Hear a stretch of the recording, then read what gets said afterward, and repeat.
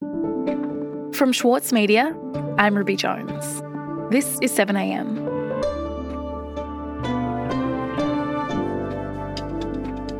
Right now, business and union leaders are meeting with the government in Canberra and could make decisions that would see big changes to pay and conditions. The Business Council of Australia and Australian Council of Trade Unions have both agreed they want paid parental leave extended from 18 to 26 weeks. But whether that happens, how it happens and how it's paid for are up to the government to figure out, and there could be political challenges ahead. Today, columnist for the Saturday paper, Paul Bongiorno, on the Jobs Summit and whether it can deliver. It's Friday, September 2.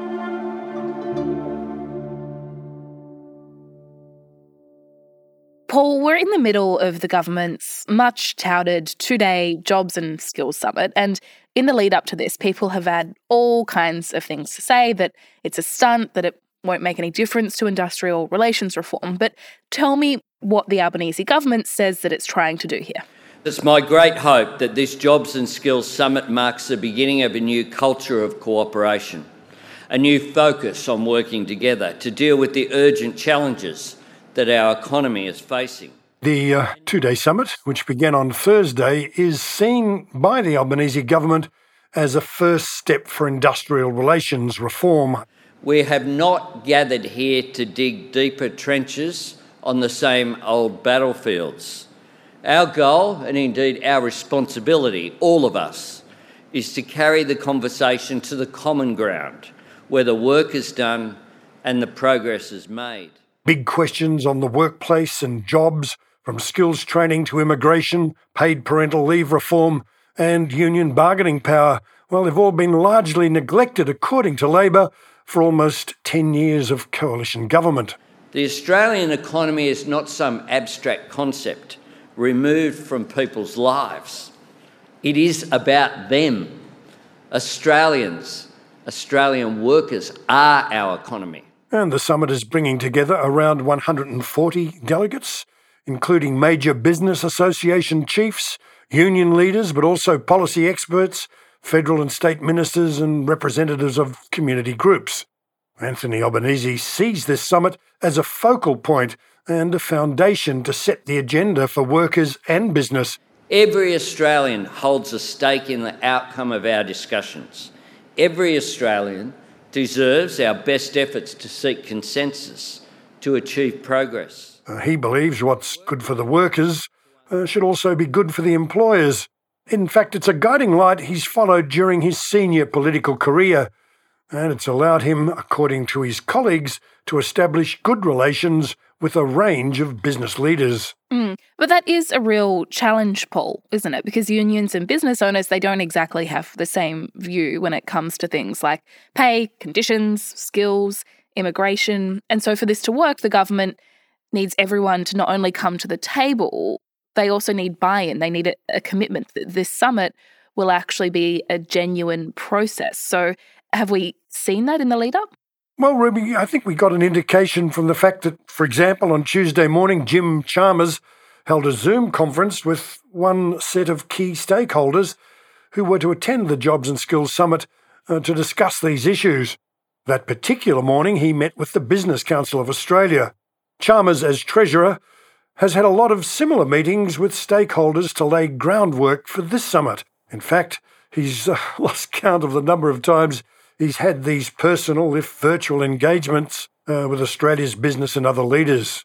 By Thursday morning, the Business Council and Australian Council of Trade Unions released their shared policies, and they included the need to extend paid parental leave, reform migration skill lists, and set up an authority to support the clean energy transition. It is interesting that Chalmers has been getting that message from business groups, Paul, because the opposition have largely been ridiculing the summit and calling it a stunt, haven't they? Yeah, that's right, Ruby. Early on after the election, Shadow Treasurer Angus Taylor demanded an invitation, only to be overruled by his leader, Peter Dutton, who dismisses the whole exercise as a stunt, a criticism not shared, interestingly enough, by his coalition partners in the Nationals. I don't intend to let the opportunity go by to prosecute the case for regional rural Australia. I want to actually be pragmatic. I've had my hand out on a number of issues to this government in trying to be constructive in opposition, but I will be there to make sure I prosecute that case. And if they don't, I'll go swinging with Peter Dutton. Their leader, David Littleproud, committed to attending and, in fact, like the other non-government politicians who are there, has made sure he's had his say. As much as I'll have to hold my nose, I'm going to take this opportunity with both hands and try to get this government to understand they need to listen to regional Australians, listen to farmers and not just unions. But in particular, it's Liberal hardliners who have not enjoyed watching the warmth in negotiations between employer groups and the unions.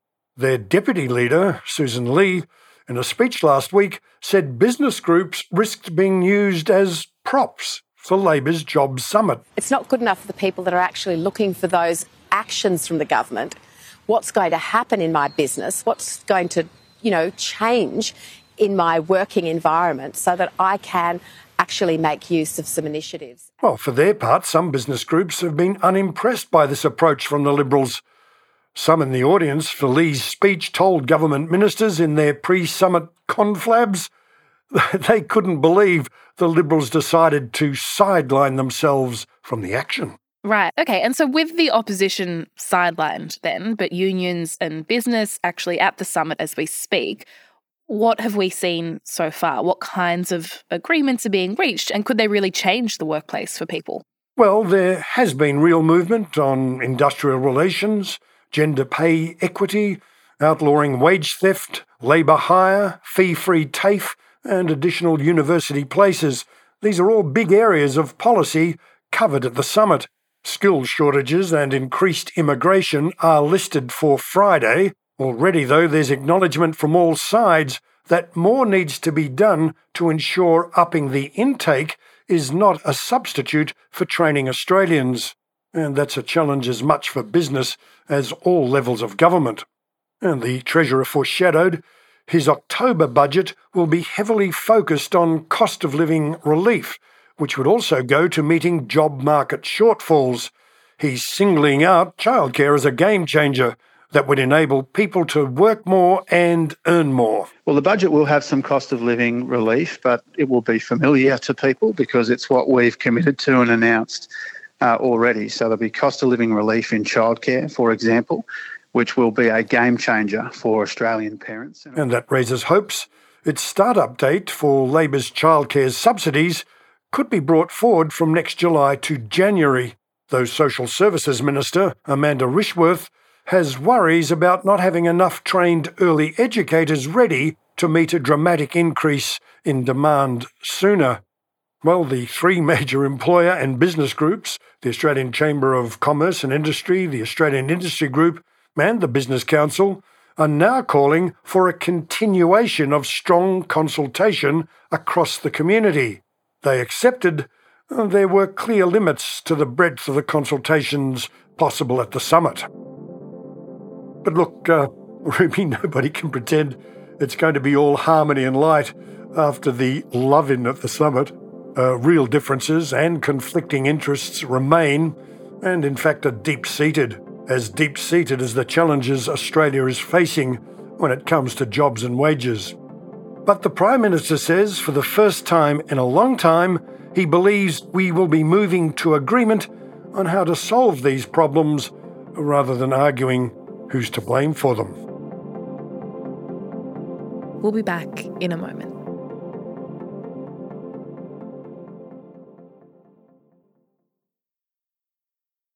Need a reminder of what political leadership looks like?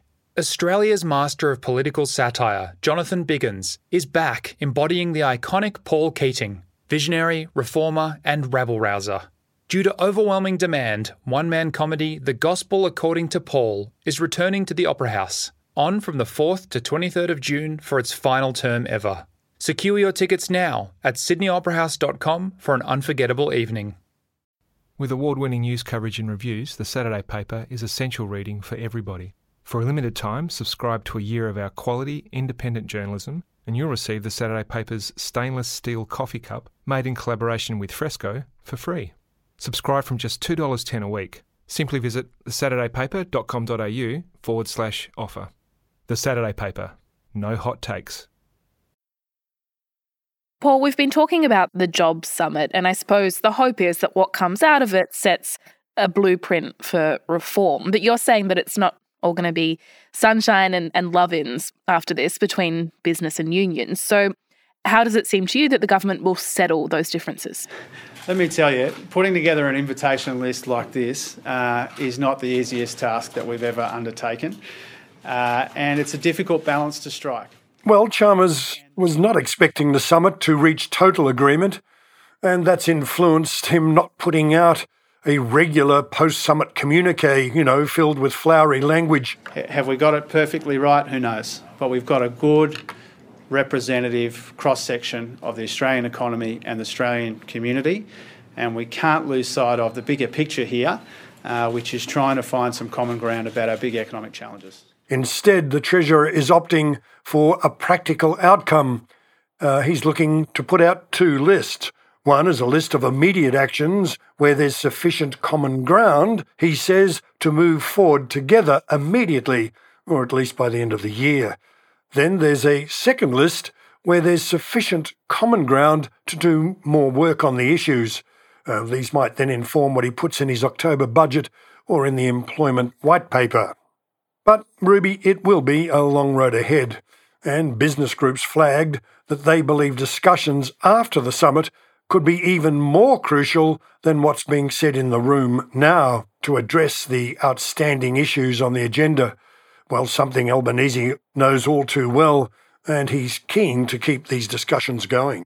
And Paul, of course, it's all well and good what the summit comes up with, but if we're going to see change on the gender pay gap or on wage theft, then we're going to need to see legislation, aren't we? And for the government, that means either coming to some sort of deal with the opposition or negotiating with the crossbench and the Greens, doesn't it? Quite right. And the first to remind everyone of that is Greens leader Adam Bandt. He says whatever is put to the Parliament will need their support in the Senate. And he says the Greens won't be a rubber stamp for government side deals with big corporations. And Ruby, Bandt goes further, saying when any proposals hit the Senate, the Greens will push to change the law to guarantee wage rises. We are in an inequality and a wages crisis at the moment, and the cost of living is going up and wages aren't, and it is particularly hitting the people who work in low-paid areas, and that is in many instances predominantly women. He says the government should treat low wages, especially in the care economy, as urgently as they're treating skills shortages. But Labor sees Bandt's ultimatum here as grandstanding. The care economy is dominated by female workers, and the government, besides committing to gender pay equity, has already signalled it's up for higher wages for those in aged care. And Albanese's well aware if the Fair Work Commission grants rises, his government will be called on to foot the bill. It'll be yet another impost on the already heavily indebted budget. Yeah, we know that the budget is in need of repair, Paul, and Jim Chalmers has foreshadowed that Labor's going to have to claw back money somewhere. If the Labor government is going to spend money in the form of wage rises or investment in skills training, then it will have to find a way to pay for it. And there have been a lot of questions this week about whether the smartest way to deal with it would be to cancel the Stage 3 tax cuts legislated by the former government but still not implemented. Isn't that the simplest solution for Labor's budget challenges? So, Ruby, these tax cuts to personal income are scheduled to start in the 2023-24 financial year, and they'll cost the budget $243 billion over the decade after they're introduced. It is an eye-watering figure and could go a long way to help Labor make inroads paying the $1 trillion in debt they've inherited. But Albanese is resisting any change to his pre-election promise not to cancel them. Labor did try to scrap Stage 3 in 2019, but when their amendments went down, it reluctantly voted for all three stages. But the pressure to scrap them is building exponentially. Parliamentary Budget Office analysis for the Greens found that the richest 1% of Australians will get as much benefit from the Stage 3 tax cuts as the poorest 65% combined. Nobody earning under $45,000 will get any relief, while those earning $200,000 or more will get a $9,000 sugar hit. So, 40% of taxpayers will miss out. That's millions of voters whose anger is sure to be stirred up by the welfare lobby, the Greens, and the high-profile independents. You know, as political booby traps go, Scott Morrison couldn't have set a more lethal one. But there will be pressure on the Libs over this too. Though, Ruby, as the saying goes in politics, as indeed in life, always put your money on the horse called self-interest. Vol, thank you so much for your time. Giddy up, I'm out of here. Bye.